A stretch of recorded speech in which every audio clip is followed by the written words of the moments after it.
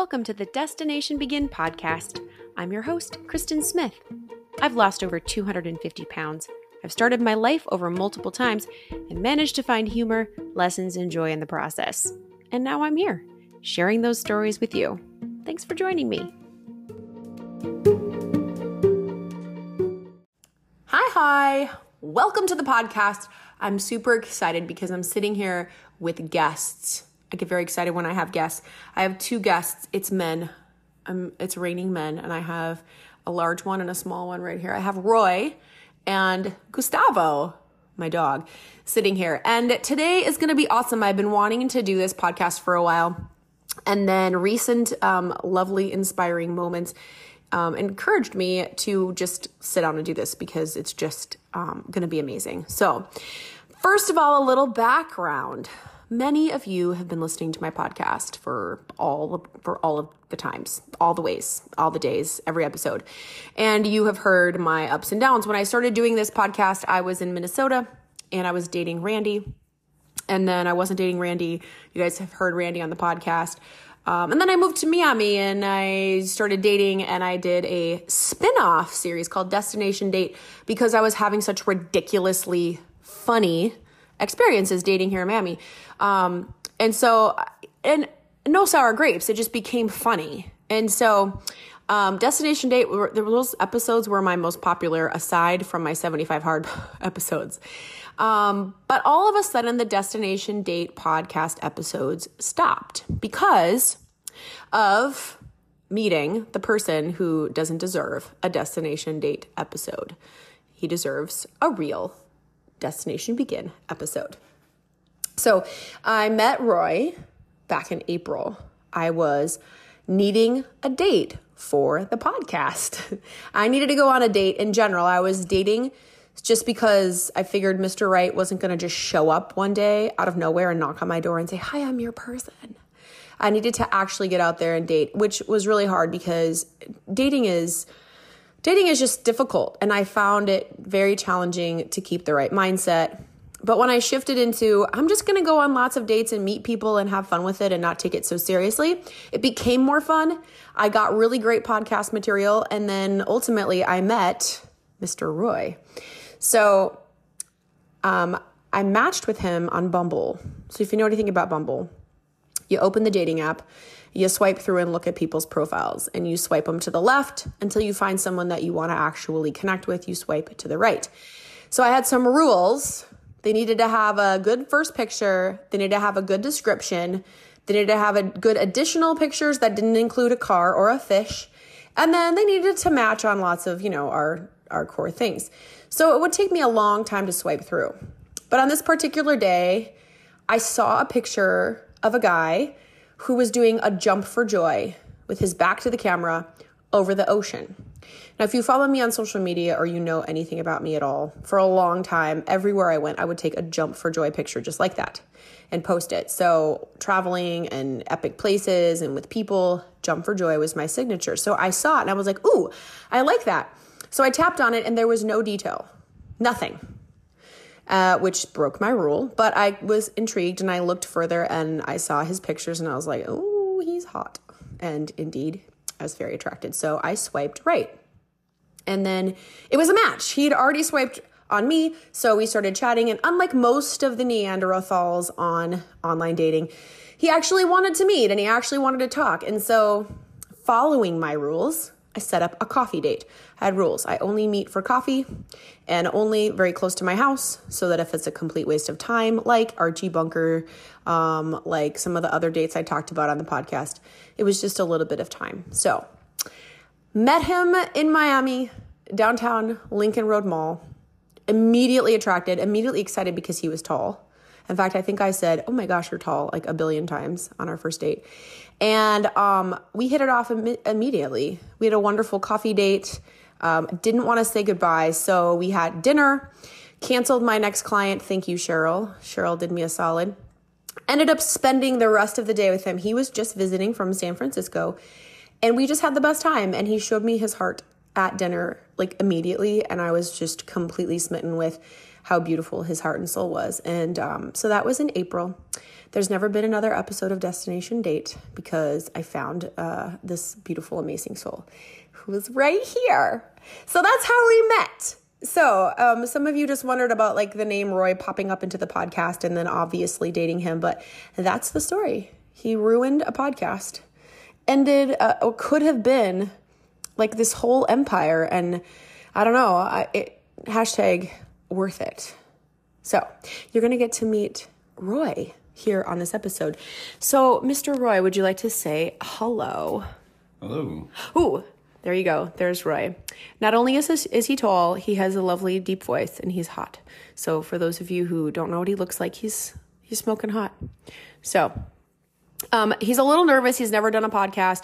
I also give him copious amounts of grief because when he drinks coffee, it's loud. When he drinks water, it's loud. And I'm always telling him to stop just making noise. So he's a little nervous, but we'll get it rolling. So I'm going to ask Roy some guided questions, and then he is going to tell you a little bit about how he got to Miami and then the inspiring journey that he's on right now. All right, Roy, I've done a lot of talking now. You get to tell your side of the story about coming to Miami and meeting little old me. Well, let's see. I'm from San Francisco. My work was slowing down, and I had an airline credit that was expiring that I just found out about. Forgot that I had it. So I decided to get out of town and go lay on the beach for a few days. Booked a flight to Miami. Didn't make any plans. Didn't figure out a hotel situation. Just booked a flight for 4 days. I came down, and the very first day, I matched you on Bumble. He was just coming down here to get some action. I was not. I was literally just coming to clear my head. I literally had no intention of finding anybody at all. But you're bored and you're just swiping, and we matched. And you agreed to meet me for coffee. I remember that, and I remember I was really nervous. I'm like, what am I doing? Like, I just got here, and I'm going to meet this random girl for coffee. And to buy a shirt. Yeah, to buy a shirt. So I met you, and usually I'm really nervous. I don't have a lot of game. I'm not good around women. But when I met you, I don't know, you put me at ease, and I felt like I've always known you. Like the conversation just flowed. I felt really comfortable around you. I thought you were really beautiful, but really approachable, and I liked you from the start. And I'm glad we extended our date. Yeah, our date went from like 2 hours to, what's the time right now? Yeah. So basically, yeah. So a couple hours. My mom listens. I'm not saying anything. Okay. So it started out as coffee and then dinner, and then I stuck around for a few days. We went on more dates, and then I had to fly back home because I had a job. Went back home for 2 weeks for a job. Came right back. Did that a few times, and I fell in love with you. I fell in love with this beach. Fell in love with this place, and that's where my journey began. Yeah, we had a very long first date. We joke about that our first date's still going on because he was here visiting, and then we just hit it off so much, and I wanted to show him everything, and I wanted to maximize the time because I didn't really know if he'd ever come back.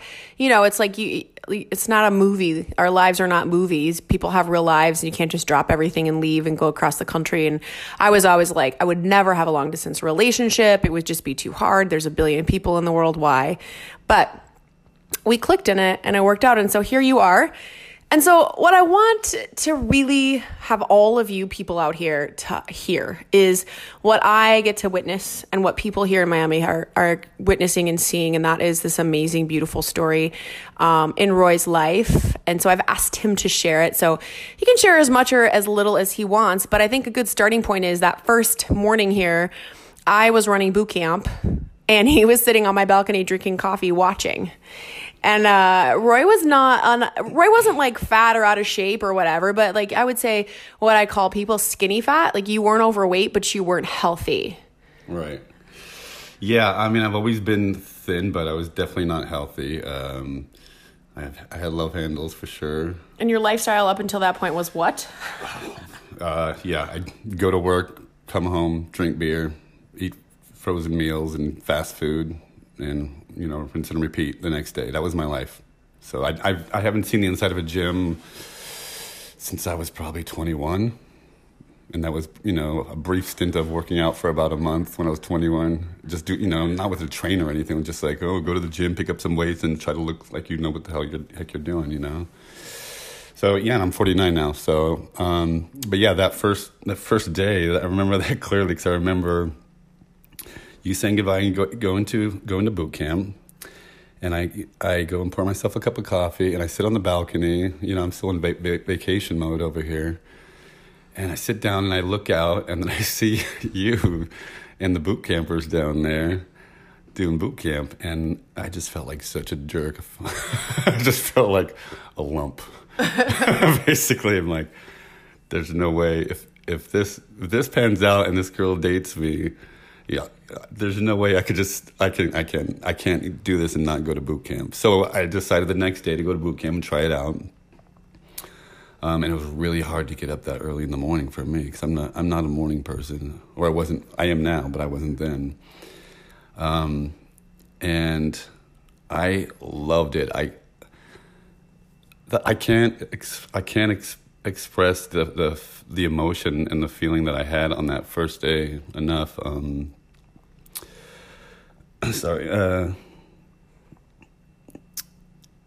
It was magical. It was I did that boot camp, the first boot camp, and everyone. I was nervous to meet people because I'm just I've always been kind of a recluse a little bit, and I have a hard time like meeting people and stuff like that. But people just welcomed me. The community was just an amazing collective of different souls that were just everybody loved each other there, just from different walks of life, young, old. And it was amazing, but I did that first boot camp, and it was hard because I'm out of shape, but at the end it felt good. And I remember watching that sunrise, and I remember at the end of that boot camp, I walked out to the edge of that water, and I just sobbed. I lost it. It's just like the weight of all my years just washed off of me, and I felt everything. I felt like everything that I've been through, all my pain, all my loss, and I felt it all at the same time. And I felt all that weight that I've been carrying on my shoulders just kind of wash off. That's the best way I can describe it. And I've had so many moments just like that since then on this journey. But that was the beginning. That was the beginning of it all. Yeah, I remember him telling me about that. And the power of the sunrise right here is really big because I'm right on the ocean, and it's, brand new every day. And in California, people gather to watch the sun sets. And I remember specifically the first time I said to you, you just came from a land of sunsets, the end of things. And you just came to a land of sunrises, which is symbolic of new beginnings and fresh starts. And every day is fresh. And it's, it changed my life. It changes a lot of people's lives who come to this specific space. So for me to see that happen in your life and to see it on your face, it was so inspiring. And, not a relationship does that make, but it was this big moment of, this is someone you were so eager and willing to just let yourself be seen, your heart and your soul and your emotions. And that's such a big, important thing for me. I've had relationships with lots of different factors that were important to me, but the one thing that has been missing is the heart that I can feel and see. I've dated people that are disciplined and rigorous and strong and perfectly decent people, but that open-heartedness was it was like water in the desert for me to see that. And you're tall. I'm tall. And I remember we all went to coffee after, and so he met more boot campers, and people are like, "Oh, where did you meet? How long have you been dating?" I'm like, "I don't know, 48 hours." Here he is. But everyone here looks out for me. The people are very protective of me. My boot campers, they love me. And they were all very quick to be like, I like this one. I like him so much. I'm like, I like him too. So sorry, this is Schmoopy. We're sitting here talking really closely into the microphone, and like, it's a little happy gazy love fest. I'm sorry. It's just what it is. You guys get a front row seat to my life. So here it is. So that's how it started. And then, from there, boot camp is tough, but I'm a trainer.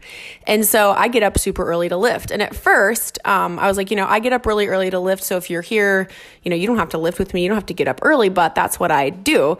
And so Paige would come over, we'd go lift and yeah, I remember that too. I remember in the beginning, I got into boot camp, and eventually I fell in love with it. It got easier over time. And, I just, I learned to like look forward to it a lot, but the idea of getting up even earlier to go lift weights. Yeah, like being in the gym by 5 or earlier. Wait a minute. So you want me to go do boot camp at 6:30 in the morning? Not only that, you want me to get up even earlier to go lift weights for at least an hour. Well, I didn't want you to. It was offered to you, but I know.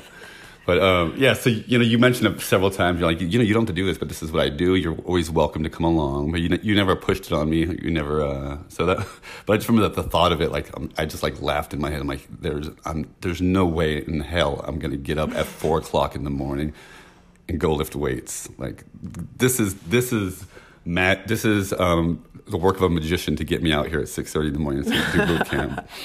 Well, and we started out where I'd say, okay. And then when, he said, I do want to lift, if you'll train me, I'd like to learn. I've never lifted. So we did start in the afternoons. We started lifting. And one thing I loved is, okay, so I'm a trainer and I train mostly, well, I guess a mix of both, but there are a lot of men who have a really hard time lifting with a girl trainer because they don't want to appear weak.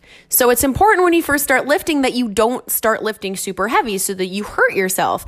And so I was like, listen, you are tall, you're lanky, you've got some mobility issues. If you haven't lifted before and you're 49, your shoulders and stuff need to have some mobility work, And so we're going to have to start you really, really light. And it might be tough on your ego. And I can't do anything about that. But if you ego lift, you're going to hurt yourself. And I loved how he was like, I don't care about that. I'm like, your girlfriend is training you. And I was training for a bodybuilding show. So I'm like, I can lift heavier than you. And I don't want you to feel stupid. And so I'm happy to just not be here. But you were so game. So yeah, actually, it all started with boot camp. Like once I started doing that, and I started seeing that, started getting into it more, and falling in love with it. That was just the spark. That was just the spark where I felt like, wow, look what I did. I did boot camp. I'm doing it every day. And okay, so maybe I can lift. Maybe I'll just try it out. Okay, I'll go with you. And you were not intimidated by the fact that your girlfriend was lifting heavier and making you start with like 8-pounders. No, I had no expectations of anything. I had no ego when it came to that. At that time I was 48 years old. I hadn't been to a gym ever, so like I had no ego when it came to that. I knew you're a bodybuilder. That stuff just didn't bother me, so I wasn't worried about that. I was just happy to try it out and see if I liked it, and that's kind of where it all started. So I trained him a couple times, but then a little shameless plug. I just wrote him a workout program in my app. And then he just did what he was told, which, I always say, my clients that have the best success are the ones who simply follow the plan and do what they're told. It's like magic. What? And so people started noticing him getting super ripped and all these muscles really quick. Because one thing is like, when you haven't worked out your whole life, or if it's been a long time, your body responds quickly. And so people were like, of course, Kristen's making you. I never made him. He makes me sometimes when I'm lazy to go lift. And so, but it was super fun to see your work ethic. And then when I had to do incline walks at the time because I was working on my first show. I'd look over on the treadmill and we'd be looking out at the ocean and the sunrise or the sunset. And he would be crying, like shamelessly crying. Yeah, man, I remember that day. It was more than one. It was beautiful. I remember that first one specifically. There was more. There was just about every day in the beginning, but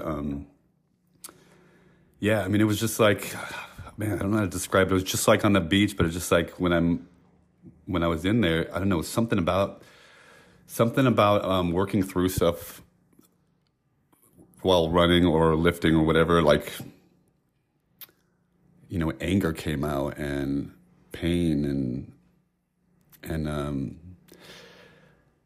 just my whole life was passed through my mind. Like everything that I've been through, every loss I've had, every bit of pain and heartache, and every time I let myself down, every time someone told me I wasn't good enough, all of that was just coming through with every step, every time I lifted away. Like, I don't know, it was like a key. I was unlocking a door every time I did that, and that was a huge part of it. And I do have to admit, like when I first decided to start going to boot camp and then to lift weight, part of it was the spark of what I found on the beach. Part of it was just because I wanted to spend more time with you. So so kind of started there.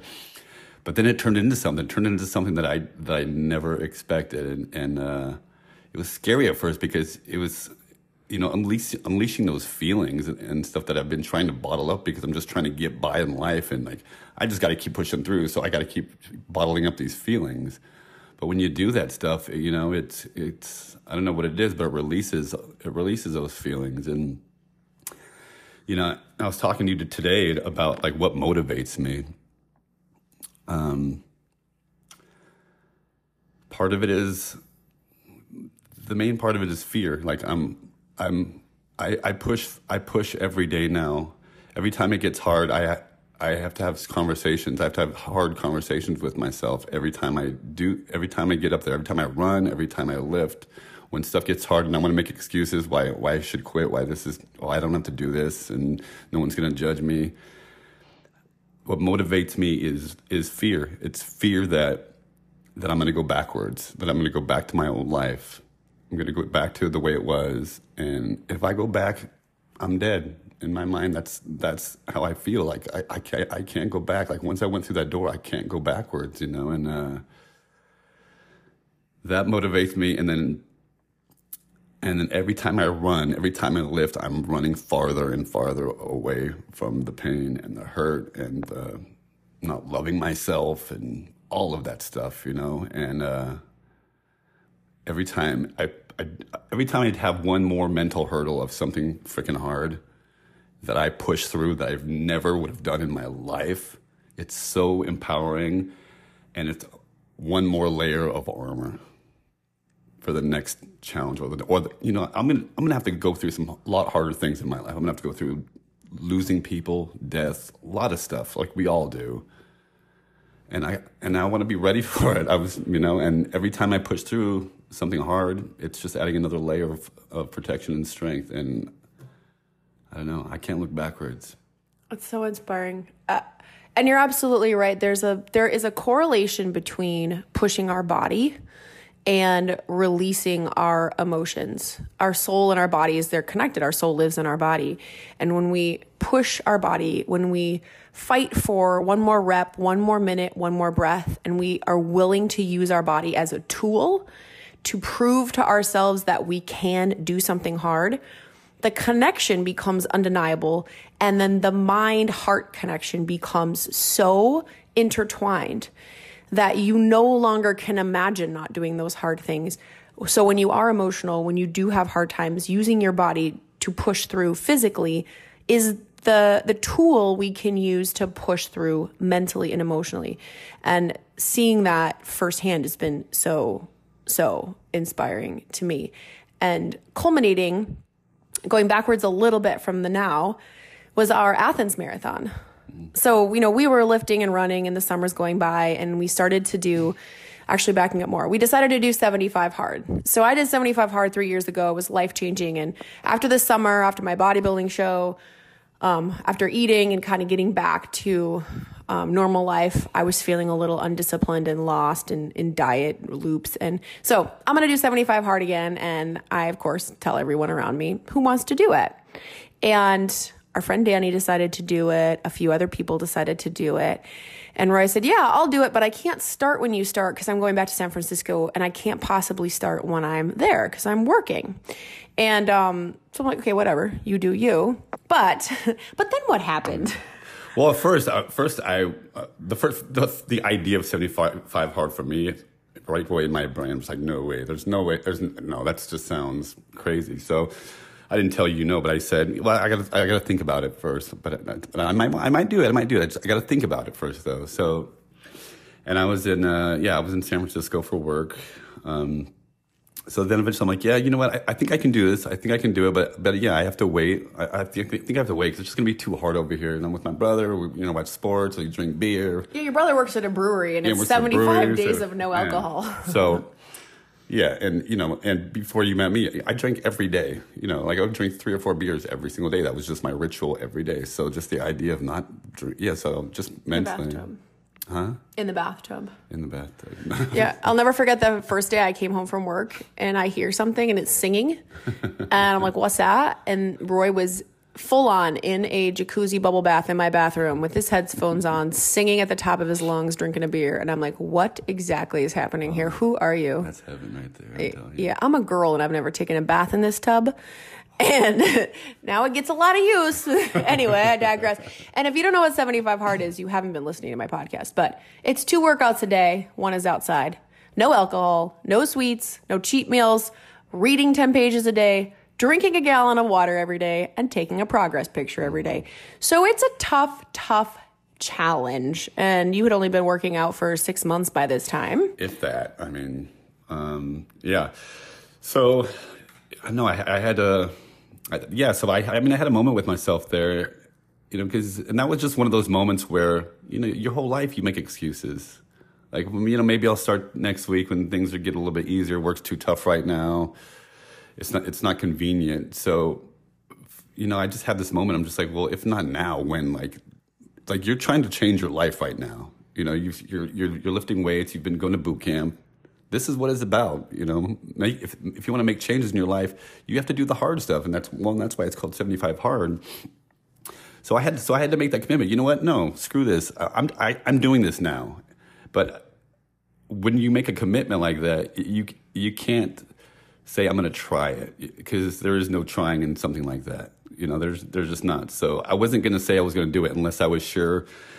I thought about it in my head, like, okay, well, you have to get up when you have to get to work. You have to be able to work at 8:00 in the morning. You have to leave by 6:30 sometimes. So that's gonna mean you're gonna have to get up at 4:30 in the morning just to get a workout in before you go to work. Like, are you willing to do that? So I had to have that mental discussion in my head before I agreed to do that. So I did. I'm like, yeah, I'm gonna do it, man. I'm gonna do it. So I did it. It was hard. It was really hard. But just one of those things that, man, when you go through something like that, it's so empowering. It's so empowering. Well, and when I had said I was starting on, I think, Monday, September 19th, and Roy said, well, I'm going to be going in San Francisco that week. I can't do it. I'll start the week after. I was like, that's totally fine. But then on the phone one day, I was like, so why exactly can't you start? I mean, is there a way to do it just so we're on the same day? And he's like, yeah, but I got to get up and I got to leave at 6:30. I'm like, so get up at 4:30. Unfortunately, I've done 75 hard and I was at least going to offer him the idea that he could. And sometimes, especially if you haven't done challenges, you don't even think about how possible it is. It's just a matter of you quickly discount it. Mm-hmm. But when he decided to start anyway in San Francisco, something actually in our relationship changed, because up to this point he was training and doing all these things, and I wasn't forcing him to do any of it. But he was still learning a lot from boot campers, from the lifestyle that he sees here. But when he decided to jump in when it was hard, it was like, okay, this isn't just about me or the relationship or a period of time. He really is in this for him. And it was such a great, beautiful moment in our relationship, and for me too, because I don't drag people by the hair. And I definitely, I'm a coach, and in a relationship, unfortunately, I still accidentally slip into coach mode when I just need to be the girlfriend. But that meant a lot to me, to see that this wasn't about him changing to impress me or anybody else, that he was willing to do it.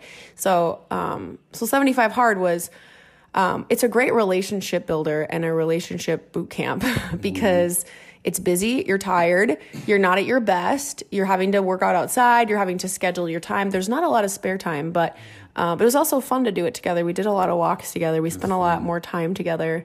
It was really, really fun. Yeah. And Danny was doing it with us, and that's how the three of us got to be kind of buddies. And I remember there was one morning we decided to all run before boot camp, and so it was dark, but the path out here by the beach is lit up. And, Roy has just met all these people that I know very well. And so I kind of curate conversations sometimes, and Danny's a talker like me, so we go on these little runs or walks, and Roy didn't say a whole lot.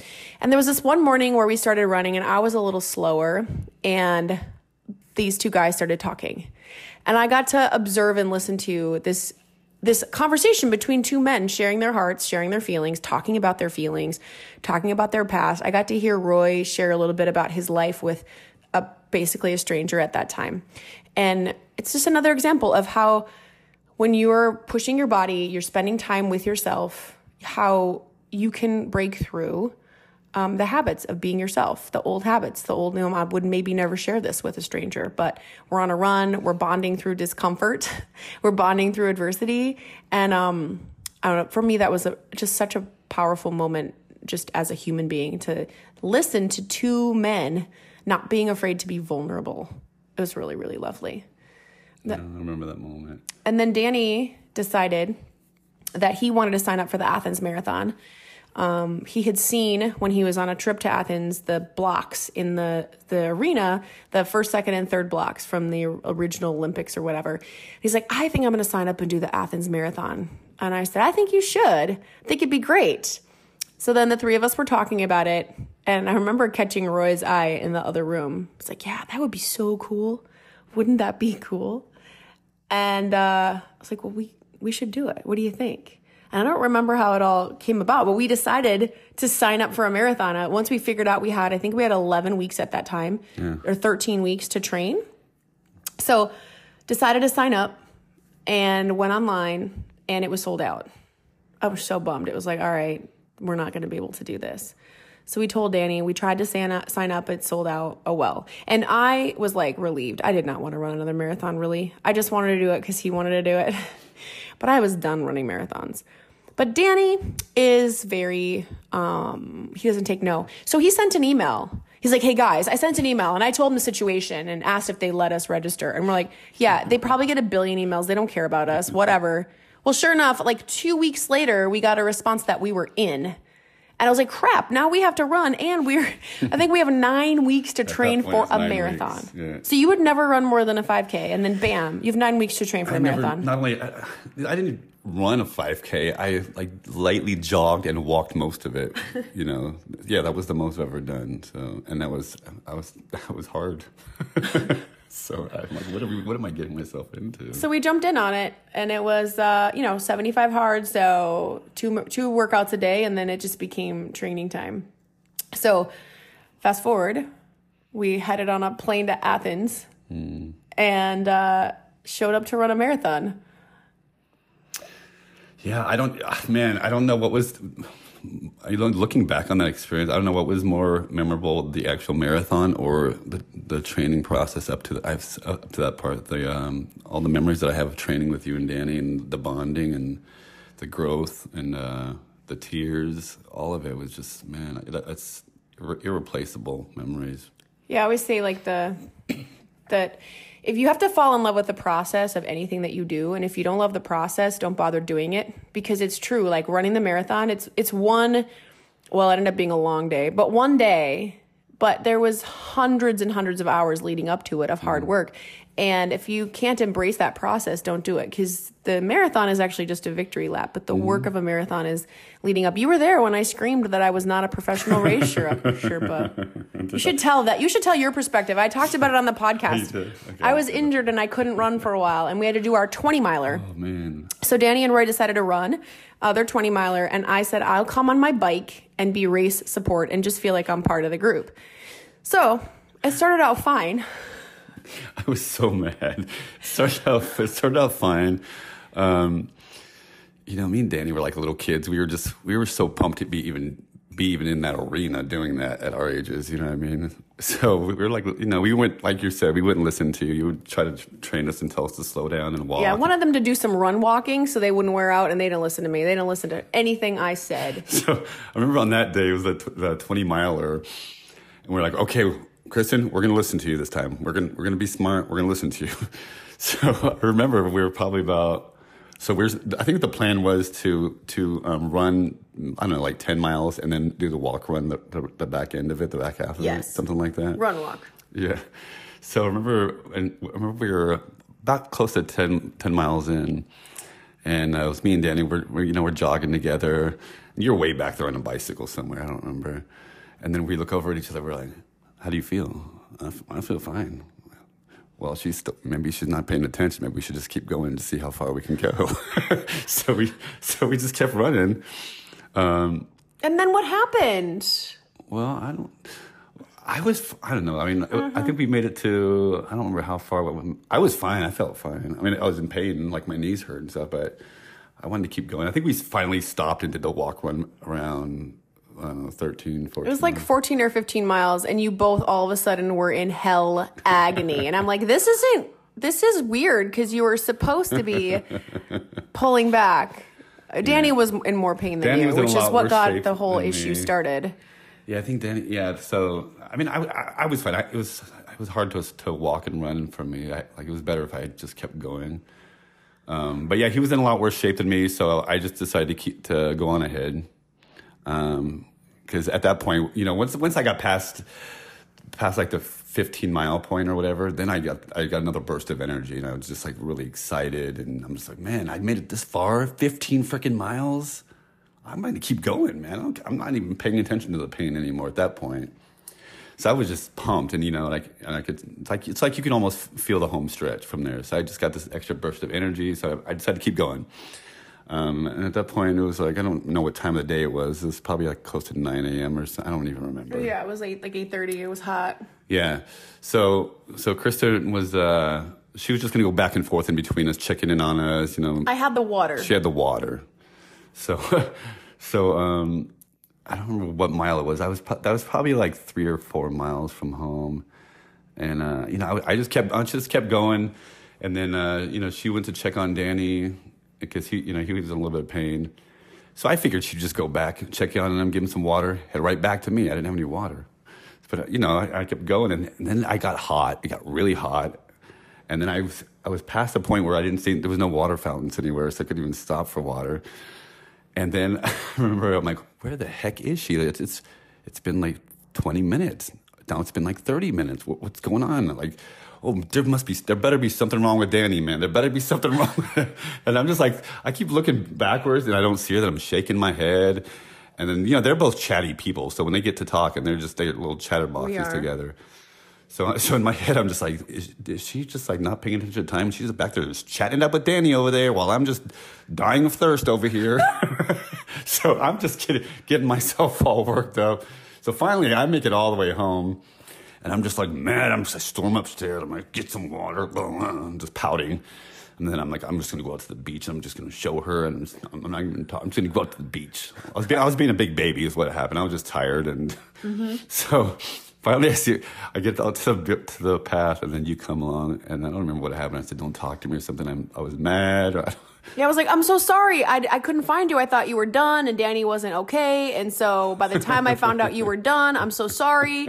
I did, and he was just like, no, I was hot and you had the water, and he was mad and he's stomping around. And I've said in my podcast when I talked about this before, there's tons of people on the beach path at this point. Everyone is waking up and walking their dogs.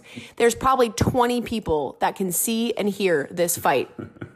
And finally, and I get upset because I was doing the best I can. Also, I was in pain because I was biking for 20 miles on a bad hip. And so I just lost it, and I just screamed, I am not a professional race Sherpa. And he just threw his hands up and walked away. I just threw my hands up, walked to the beach, and I had to go cool off. So, we made up. It was fine. Everyone was just exhausted, not being their best selves. I was just wondering what, people walking on the path, when they just hear some lady scream, I am not a professional race Sherpa, what the hell is a race? What's a Yeah, Sherpa? what is a Sherpa? Yeah. So the training was the most fun of the whole process. Yeah. So then fast forward, we get to Athens, like no big deal. I mean, I have barely been outside of the country. Roy's done a lot more traveling than me, but just board the plane, head to Athens, get ready to run a marathon across the world. And this, if you're not familiar, the marathon in Athens is the path of the very first marathon run, though documented, from the town of Marathon into Athens. And it's 26.2 miles. And the reason a marathon is 26.2 miles is because it's that distance between the town of Marathon and Athens. And the story is the guy who ran that the first time died. He ran it, delivered the message, and then died. And now we understand why. So most marathon courses are curated. They're put together. They're beautiful. They're planned out. But this one, this is the authentic marathon, the very first. And so you don't have any choices. Well, here's the problem. I don't know how to read an elevation map, and we were too excited to pay much attention. We knew there was like a hill and stuff, but whatever. We did some incline runs. Whatever. Like we have a beach path. Miami is very flat. It is what it is. It's going to be fine. Yeah, so we got into Athens. We show up and get there to run the marathon. And it was all uphill. Yeah, I remember, Danny got us the map of what the inclines looked like. And I looked at it and, I don't know how to read those things. But to me, it looked like, okay, maybe 20%.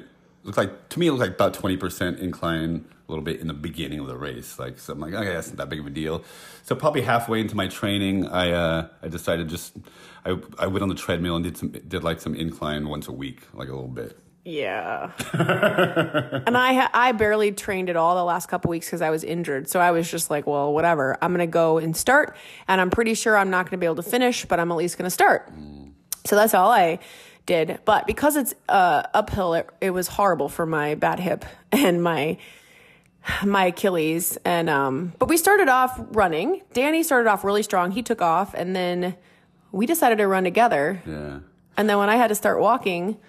Yeah. I want to go back to the beginning of that race. Okay. So, I mean, that was the most magical experience. And one thing that Kristen mentioned to me afterwards, that was the first thing that I noticed, is like we're waiting, the anticipation. Well, first of all, we got there and it was like freezing outside, so everyone's hovering around. They have like plastic bags on them, and we're all waiting for the start. And just the anticipation was so exciting. I was so excited. Like, oh man, I was like a little kid. I was so excited, nervous but excited, and all that stuff. But I just remember we were waiting. They called our group up to the block, and when it was our time to go, I just started jogging, and it was silence. Nobody was talking, and all you could hear was thousands of feet. And it was like, I don't know how to describe that. It was like a bunch of like horses. I don't know. It's a beautiful sound. It's a beautiful, beautiful sound that I can hear clear as day in my head right now as I tell them. That's something I didn't expect at all. And it was amazing. So that was beautiful. It was beautiful. Yeah, so Danny went ahead because, he's like a little kid, so he's just so excited and pumped, and he went ahead. We were taking it easy. We were just going on like a light jog. We didn't want to overdo it. I had a bad hip, I have bad knees, so we wanted to pace ourselves, and it's a marathon, not a race. When we started out, it's such a big moment. All these people were in another country. We're finally running, and I remember we started our conversation just talking to each other and just said, let's just talk about and swap things we're grateful for and all of the lies that we used to believe that got us here. And it was it started out as very an emotional conversation. We were crying a lot in the beginning. I remember just saying, I'm running away from every time that I didn't believe I was good enough. And I'm running away from everyone who thought that I would go backwards and fail. And I'm running away from the old me. It was really powerful. Yeah, that was powerful. Yeah, there were a lot of tears in the beginning of that. And then it went uphill, and then it was more. Yeah, it wasn't like you think uphill, and it's like a slight incline. It's not like we're going over mountains and stuff like that, but it was a steady incline for probably, 75, 80% of that run. It was like a hill that never resolved. Yeah. So when I had to start walking, because I was in agony, I mean, I was in pain. It was painful. It was the most pain I've ever really had that I knew I couldn't get out of, and I had to endure for another however many hours. And I didn't want to hold Roy back, but I remember I said something to you like, "Do you want to run? Because I can't anymore." Yeah. Well, no. So this is the thing. When I stopped with you, I mean, at first I thought I could keep going, but I didn't want to do that without you. Like, this is such an epic journey for me, you know, and you helped me get there, and I wanted to do that with you, you know. And I know we talked back and forth about, like, if I have to stop, you know, you got to keep going. Yeah, we pinky swore that everyone was going to run their own race and not wait for each other. Yeah. But I'm glad you didn't. I'm glad. I mean, in my head, I'm just like, yeah, you know what? She's right. You got to do it. But I didn't want to. I didn't want to have to run ahead because I wanted to cross that finish line with you. When we spent, it took us almost 7 hours to run walk. Mm-hmm. And we talked the whole time and like kind of rehashed our relationship and really looked into our future. And it was really bonding. It was really powerful. 7 hours of talking. There was, you know, it was like never a dull moment. We talked about so much. But I do remember we probably ran maybe, I don't know, how far did you think we ran before we had to stop? We ran a little over halfway. And then she had to stop. So I stopped with her to walk, and then I thought about starting up again. I'm like, and then my knees started killing me. I'm like, I can't do this either. Like, I can't run anymore. So we had to walk the rest of the way. But you know, like you said, it wasn't the most scenic. It wasn't the most scenic trail at all. Like, it was rural and, you know, out. You know, there was nothing out there. Just old. We could go through little towns, like little poor towns and stuff like that. But what was so amazing about that for me was, like, as we're running, like right when you start to lose energy and momentum, because there's nothing to see out there. Yeah, it was really, really dismal. Yeah, really dismal. There was nothing pretty about it, so nothing to really look forward to. So right when you start to lose energy, we'd come into these little towns, and there's all these people, the townspeople, just lined up on either side of the street, just cheering you on. I'm getting choked up just remembering this moment. It was so powerful. And then there would be all these kids along the route, and just like screaming and cheering us on with their hands out. And all of a sudden, I just get this burst of energy, and I'd run through, and I just slap them all in their hands as we walked by, and I just felt so much love and encouragement by people that I've never even, you know, halfway across the world I've never even met before, that were just encouraging these people they don't even know. And I cannot tell you what that feels like. It's magic. It's magic. Cheering on at a marathon is one of the most noble things you can do as a human. Yeah. Because people are in a pain cave, and that energy you get, it's literal physical energy you get when someone's cheering on you and yelling at you. It's so amazing. Yeah, it was fun. The fun signs. What were the signs? What did they say? Do you remember? I don't even remember that. I don't know. There was really fun ones. But yeah, the sun, when we started, it was dark, or it was barely sunrise. And then when we were heading toward the finish line, it was starting to be dusk. You know, so the one funny thing I remember talking about, you know, because we had to walk the last half of it, and then but then we started to come to the towns, and we're like, and then something inside me, I felt guilty, like I didn't want people to think that I was walking this whole way. So as soon as we start to come to these towns, and I would start to jog or act like I'm more tired than I really was, so they would think that I've been running the whole time. Like, they don't really care. Yeah, you totally start acting. I was acting. Like, oh man, guys, no, I'm in pain. Really, I injured myself. Really. But they'd cheer, and you'd be like, no, don't cheer for me. I'm a loser. I'm walking. But fast forward, we got toward the end. And Danny had already finished, so he texted us and said, you guys are in for a treat. This finish line is like life-changing. Get ready to just be completely blown away.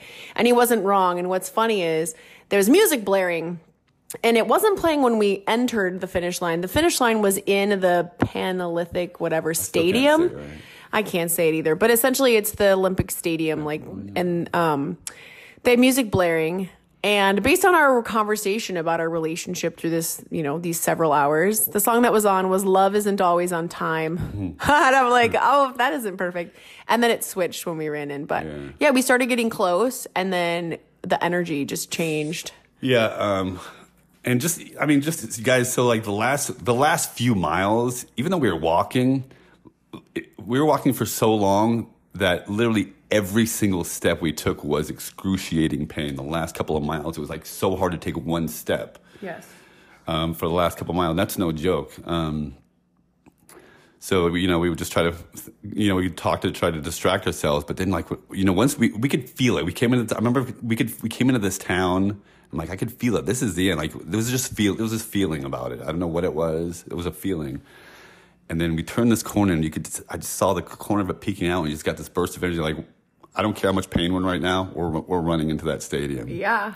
So somehow we mustered energy, and we ran. And it hurt, but hand in hand. Hand in hand, which is, that's exactly how I wanted to do it. And oh man, crossing that finish line, just like that first day on that beach, the first day at boot camp, when everything passed before my eyes, my whole life. They say, like, sometimes people say, like, when you're dying, like, sometimes your whole life will pass before your eyes. And that's kind of what it was like when on that first day on the beach and crossing that finish line. Like, everything from when I was a little kid, every pain that I went through, every broken relationship, every love lost, every death, everything that I've been through, like, passed through my mind in a split second.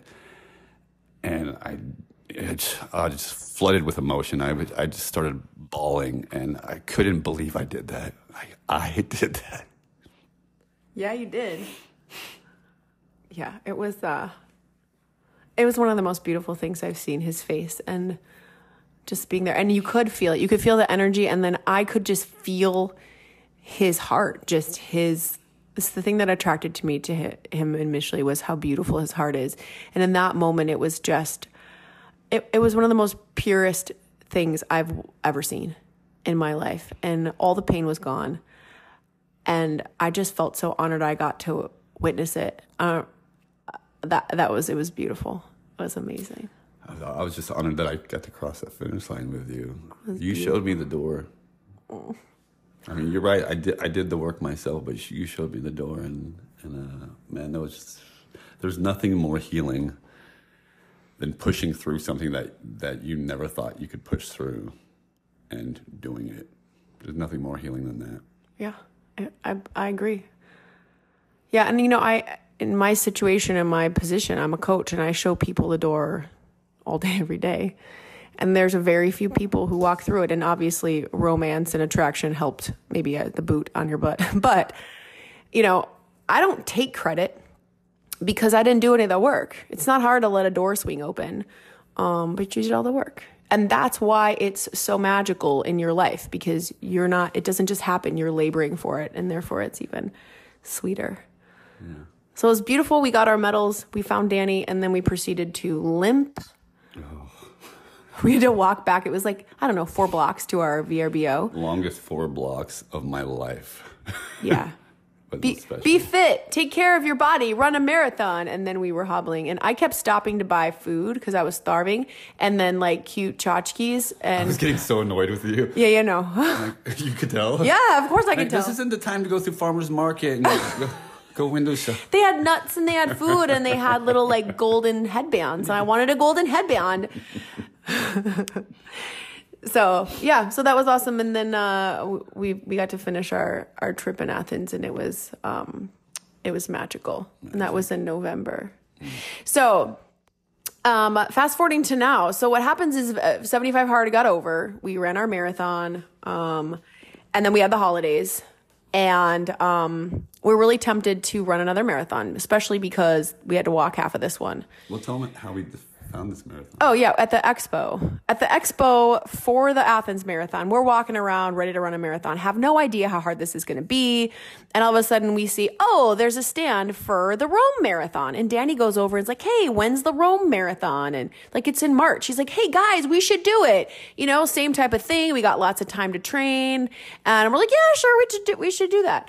And then the day after the Athens Marathon, I was like, I ain't doing that stupid Rome Marathon. You can't pay me enough. That's the stupidest idea ever. I'm done forever. Nope. So we threw it away, absolutely not.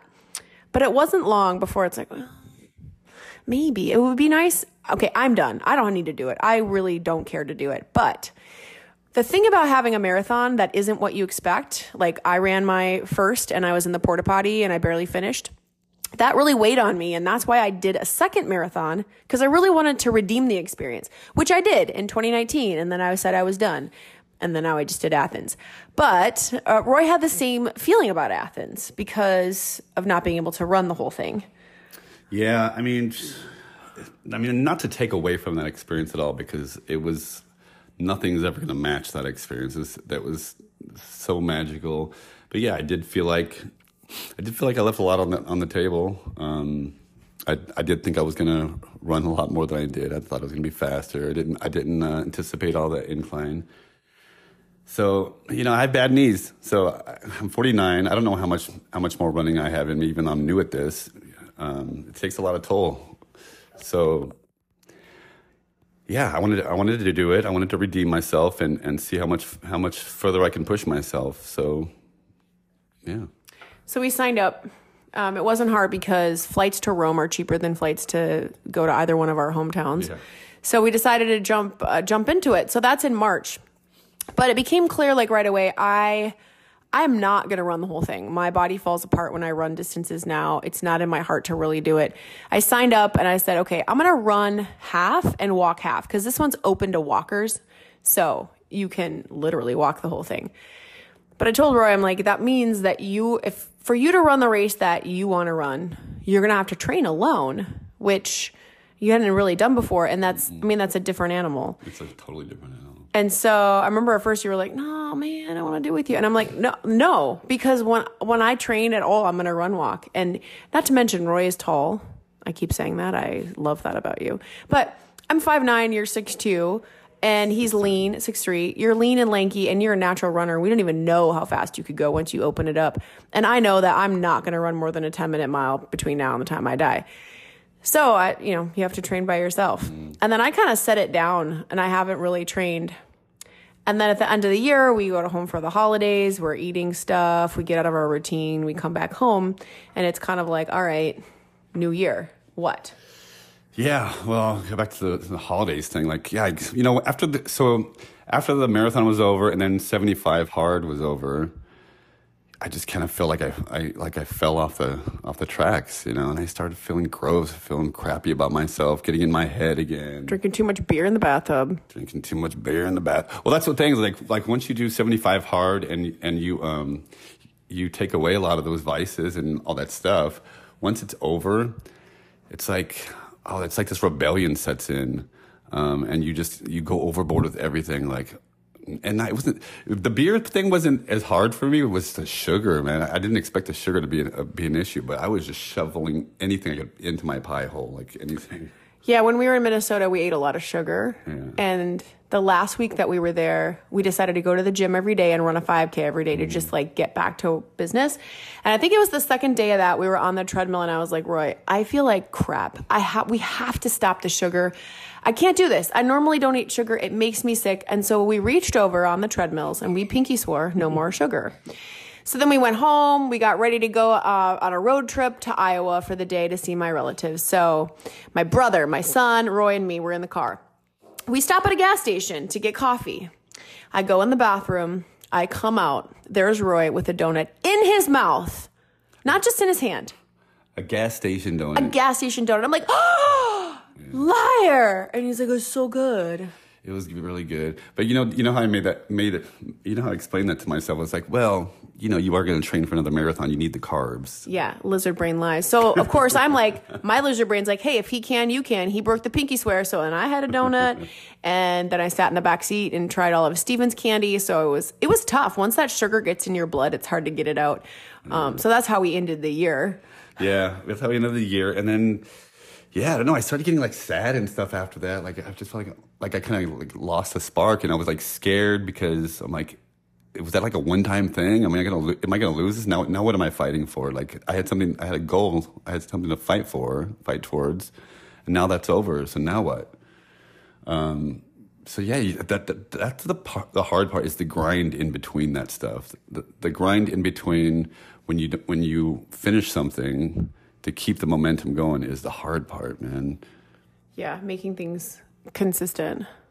So this past week, it was super duper cold. And so Roy had said, like, he had made a training plan for himself to run. And I said, I'm not doing that plan. I'm going to kind of do my own thing, and you're going to have to run. And he's like, okay. But your first long run was this past weekend. It was super cold. So setting the stage for Miami, it was super cold. It was like 45 degrees in the morning, and we run boot camp at 7:30. So when we do long runs on the weekend, we got to get up super early. Yeah. And I kept saying, just do it when it warms up. Maybe do it on Monday because it's cold. And he was having none of it. So this past Saturday morning, I woke up. He was already up and ready to go run. I went to lift and came back, and he was in the kitchen sobbing. And I was like, what happened? And he just got back from his run. Yeah. Part of the first marathon training was amazing with Kristen and Danny. It's a great bonding thing, but it was also like I needed that. Like I don't think I could have done it by myself without them there and without that distraction and just to be with me in my own space, in my own head. I did not think I could do that. So when this time came around, and this being my last marathon, hopefully, I want to do it the right way. I don't want to make excuses. I'm trying to not make excuses like, well, you can't do this because of this. And this is one of those things where, like, you tell yourself that you can't do this run unless you have Kristen there or Danny there or some kind of distraction like that. But that's what you're trying to fight against. It's you against you, and you're trying to learn how to do things by yourself and be your own hero. So that's what I finally decided I finally decided to convince myself, you got to do this on your own. This has to be your journey. So I wanted to run by myself because I didn't think I could do that. And I want to push past that limit again. So my first long run, post marathon was a 10-miler, and it was 42 degrees outside. But and some people think that's not that cold, but here it's cold because it's 42 degrees, but you also got this like a sideways hard wind right in your face the whole time. Well, and you're by the water. You're by the water. So the wind chill factor is a lot different there. It's a whole different animal. I didn't really think about it. So like I just went out like how I normally do. It's like, and it's like, I think I went out to like 4:45, 5 o'clock in the morning. I don't remember exactly, but it was around that time when I started the run. But that was going to be another mental hurdle. So every time I do something, it's one more mental hurdle that I haven't done before. So this is one of those. So, okay, this is going to be your first run by yourself. So that's going to be tough, but you got to do it, man. You got to push through the hard things. So I just went out like how I normally do with a tank top on and shorts. So I get out there and I'm like, oh crap. So I start jogging. I don't even get a quarter a mile down, and I was freezing my butt off. I couldn't feel my fingers. My fingers were numb, like literally they're stinging and numb. And that's one of those times when I had to have some tough conversations with myself in my head. I kept telling myself, you know what? Okay, if it gets too hard down the road, you can just take an Uber back. Kristen's gone. She's not even gonna know that you didn't do it. These are the conversations I'm having with myself in my head. Maybe you should just turn back and get a hoodie or whatever and try it. But, I already started. I don't want to turn back. So I had to have these conversations with myself, a few times. And finally, I just pushed through. And one of the things that every time something gets hard for me, like I tell myself, do the hard things. This is one of those hard things. If you're not going to go backwards and be who you were before, you have to do the hard things. You've never done the hard things before. You've always skated in life. You've always looked for the easy way out. That's not who you are anymore. So I have to tell myself that because I don't always believe that. Even now, I don't believe that all the time. So that was one of those moments. So I had to push myself, and I had to say, nope, you're going to do this. I don't care how cold you are. I don't care if you can't feel your fingers. You're going to go the 10 miles. So I did, and it was hard. It was hard. The first half was the hardest.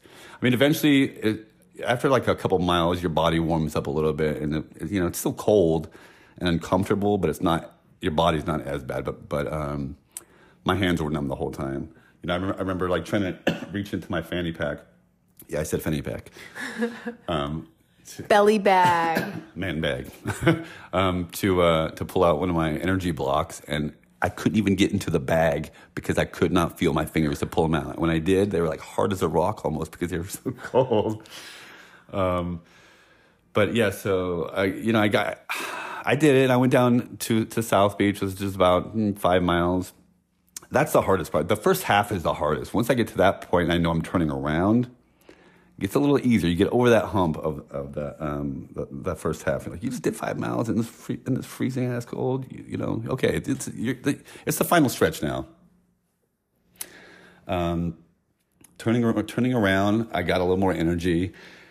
Slowly, the sky starts to brighten up. Oh, when I get down there, those lights, the lights on those trees, those palm trees, it was magical. I feel like I'm ranting, but I'm listening to songs on my earbuds. That's kind of how I help to pass the time. And one thing that you've always taught me, one thing that I've taken from you, all these love songs that we've listened to over the years when we go through breakups or pain and this and that, and we listen to them over and over again to torture ourselves. You helped me to see them differently. So you told me one time to change the narrative of these songs, and instead of thinking of these songs as singing to the person who broke your heart or this and that or reverse, you're singing it to yourself. Like you're singing this song to yourself. So I did that in all these songs, and it's so healing. Like I don't even remember some of these songs, but all these songs, it took the power back from all that stuff, and it gave me the power that I'm the one healing myself. I'm fighting for myself. I'm not fighting for you or a past love or anything like that. I'm fighting for myself. I'm healing myself. So that was getting me through that. And when I got to that halfway point, I turned around. I'm like, you didn't stop. You didn't have to stop one time. You didn't take a friggin' Uber back. You're freezing your ass off.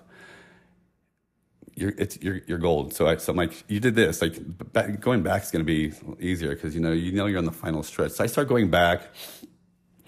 And then the sky starts to brighten up just a little bit. You can almost feel the sunrise is about to come up, and then you just get that extra burst of energy. And okay, so you just 5's done. Okay, you got to 6 miles. Okay, you only have 4 left. You know how fast a mile goes? You pick up a little more speed. All of a sudden, the sun starts to come up a little bit more. And I remember, what song was that? It was a Coldplay song that came up. Fix You. You know that song, I Will Fix You? Yeah.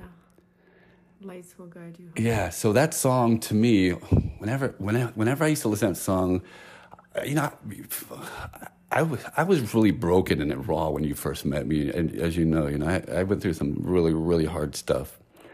And that song, before that narrative was always me trying to fix somebody else or trying to help someone to love me by fixing them and their problems and all their stuff. So that's how I always saw that song before. So for the first time, that song was coming. I was probably about 2 miles out, and all of a sudden that song came on, and it was me singing to me like, "I will fix you. I will fix little Roy." And it said, "Lights will guide you." And I remember turning the corner right as I was saying, I saw the crown of our building off in the distance, and the lights on the top of that. It said, "Lights will guide you," right? And in that moment, I'm like, I'm going home. That's home. And that's what pushed me through, man. And there's been so many moments like that on this journey for me. So many. And it's true. You are fixing you. That's what the struggle is us all fixing our own hurts and healing. When we look to other people to do that, they can hold us while we do it, but that song is beautiful. Lights will guide me home, and I will fix you. And that's what you were doing. And when you were in the kitchen crying after that run, telling me and Melissa that story, it was just so powerful. The whole world needs to hear that message. That when you show up for yourself in that way and are willing to sit in the hard on purpose when it's not forced on you, that's how you fix it. Yeah. Yeah, my whole life, I was always so scared to look inside and all the pain I've been through. So instead of doing that, I fixated on other people and trying to get them to love me or trying to fix their problems. So it's a distraction, and I've never once. This is the first time I've ever tried to fix me and tried to love me, and it's so powerful. It is, and that run by yourself too, like that, encouraging yourself. The whole only 4 miles left. how fast that goes. That's the skill you develop when you do hard things by yourself too. Yeah. Encouraging yourself. Yeah. And I ran into a neighbor, like even today, I just did a 6-mile run, and that was kind of even another milestone for me. It's a shorter run, but it was outside in the daytime. It's hot outside. You don't have a Sherpa? I don't have a professional Sherpa with me to give me water. I didn't bring water with me because I didn't want the extra weight to carry. But it was hot, and it was just that was just another one of those milestones. And so I ran into a neighbor, and he's like, "Man, don't you get bored out there? Like, how do you keep doing that?" I'm like, "You got to come up with little milestones, and you're like mental. It's a mental game." And I'm like, okay, so. I also listen to my song. Like one of the things I do is I'm counting how many songs it takes to get through a mile. Yes. Stuff like that. I count when I get kind of close to home. I count how many buildings are left until I get home. Like just stuff like that. Yeah, I think every runner has a mental game they play. I do math in my head because it's really hard to do math in your head while you're running, and so it's really extra hard. Nerd. I also plan workouts, and I write podcast episodes. Do you? Yeah, but. Well, it's beautiful. And I posted on my Instagram the other day too. We got done lifting and he hit the treadmill for his 6-miler and he's watching the sunrise on the treadmill. And, again, where I sit as a coach, I listen to people all the time and I hear the excuses. The excuse machine is the most powerful machine in this entire world. And people buy the excuse machine printouts by the ton. And so I hear excuses all the time. I'm too old. It's too late. I've never done that. It's too hard. I don't have time. And I'm looking at Roy, who is 49, who never did anything for his body up until the time he moved here, who has decided to change his life. He came here and he had a choice. He could have met this girl, me, have this great boot camp experience, whatever, go home and be like, yeah, I'm not moving to Miami. I mean, nobody told him he had to move to Miami. I'm not telling anybody they have to move across the country, but it was a choice to say, I'm going to go find out what's here. I'm going to take a risk and try something new and embrace a new way of living.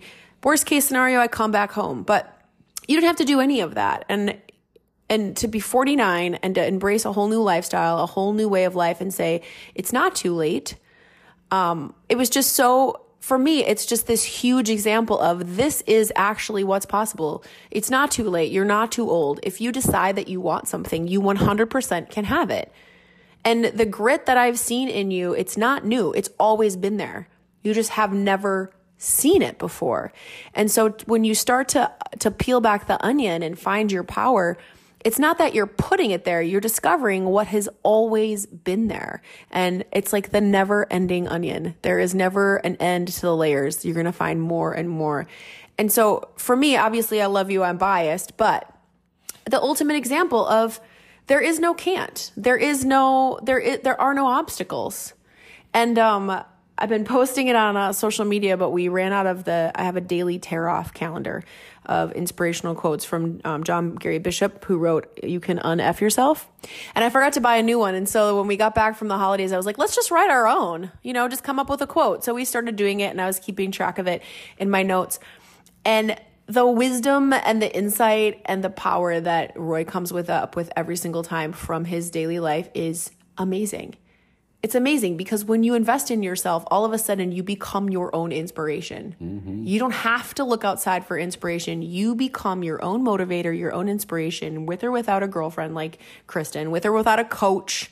When you decide, the sky's the limit for everybody. Sky's the limit. The sky's the limit. Is there anything else that you want to say? Because we're about done. No, I mean, this is just the beginning for me. My story is just beginning to be written, and I'm just so excited to see what's next. Me too. First up, Rome, the Rome Marathon in March. I'm going to run walk. Roy and Danny are going to run it, so we'll keep you posted here on the podcast. And hopefully this is the first of many times when Roy is on here. I really see, my story of transformation is my body. I lost a bunch of weight and all of that, right? But Roy's story of transformation is actually something that absolutely every single human can relate to. Not everybody has been obese, but every single human can recognize a period of time when they were stuck and had to pull themselves up and start over. And it's really cool to get to have a front row seat to a really hot, tall man doing all of these things.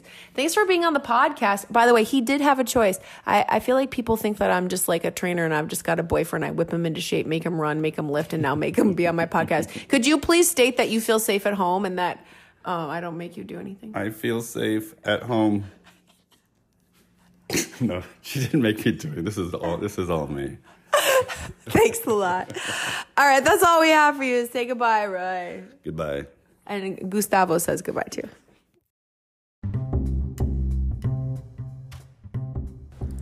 Thanks for tuning in to the podcast. I'm so excited you're here. If you want to interact with me, go ahead and send me an email, Kristen@KristenSmithOnline.com.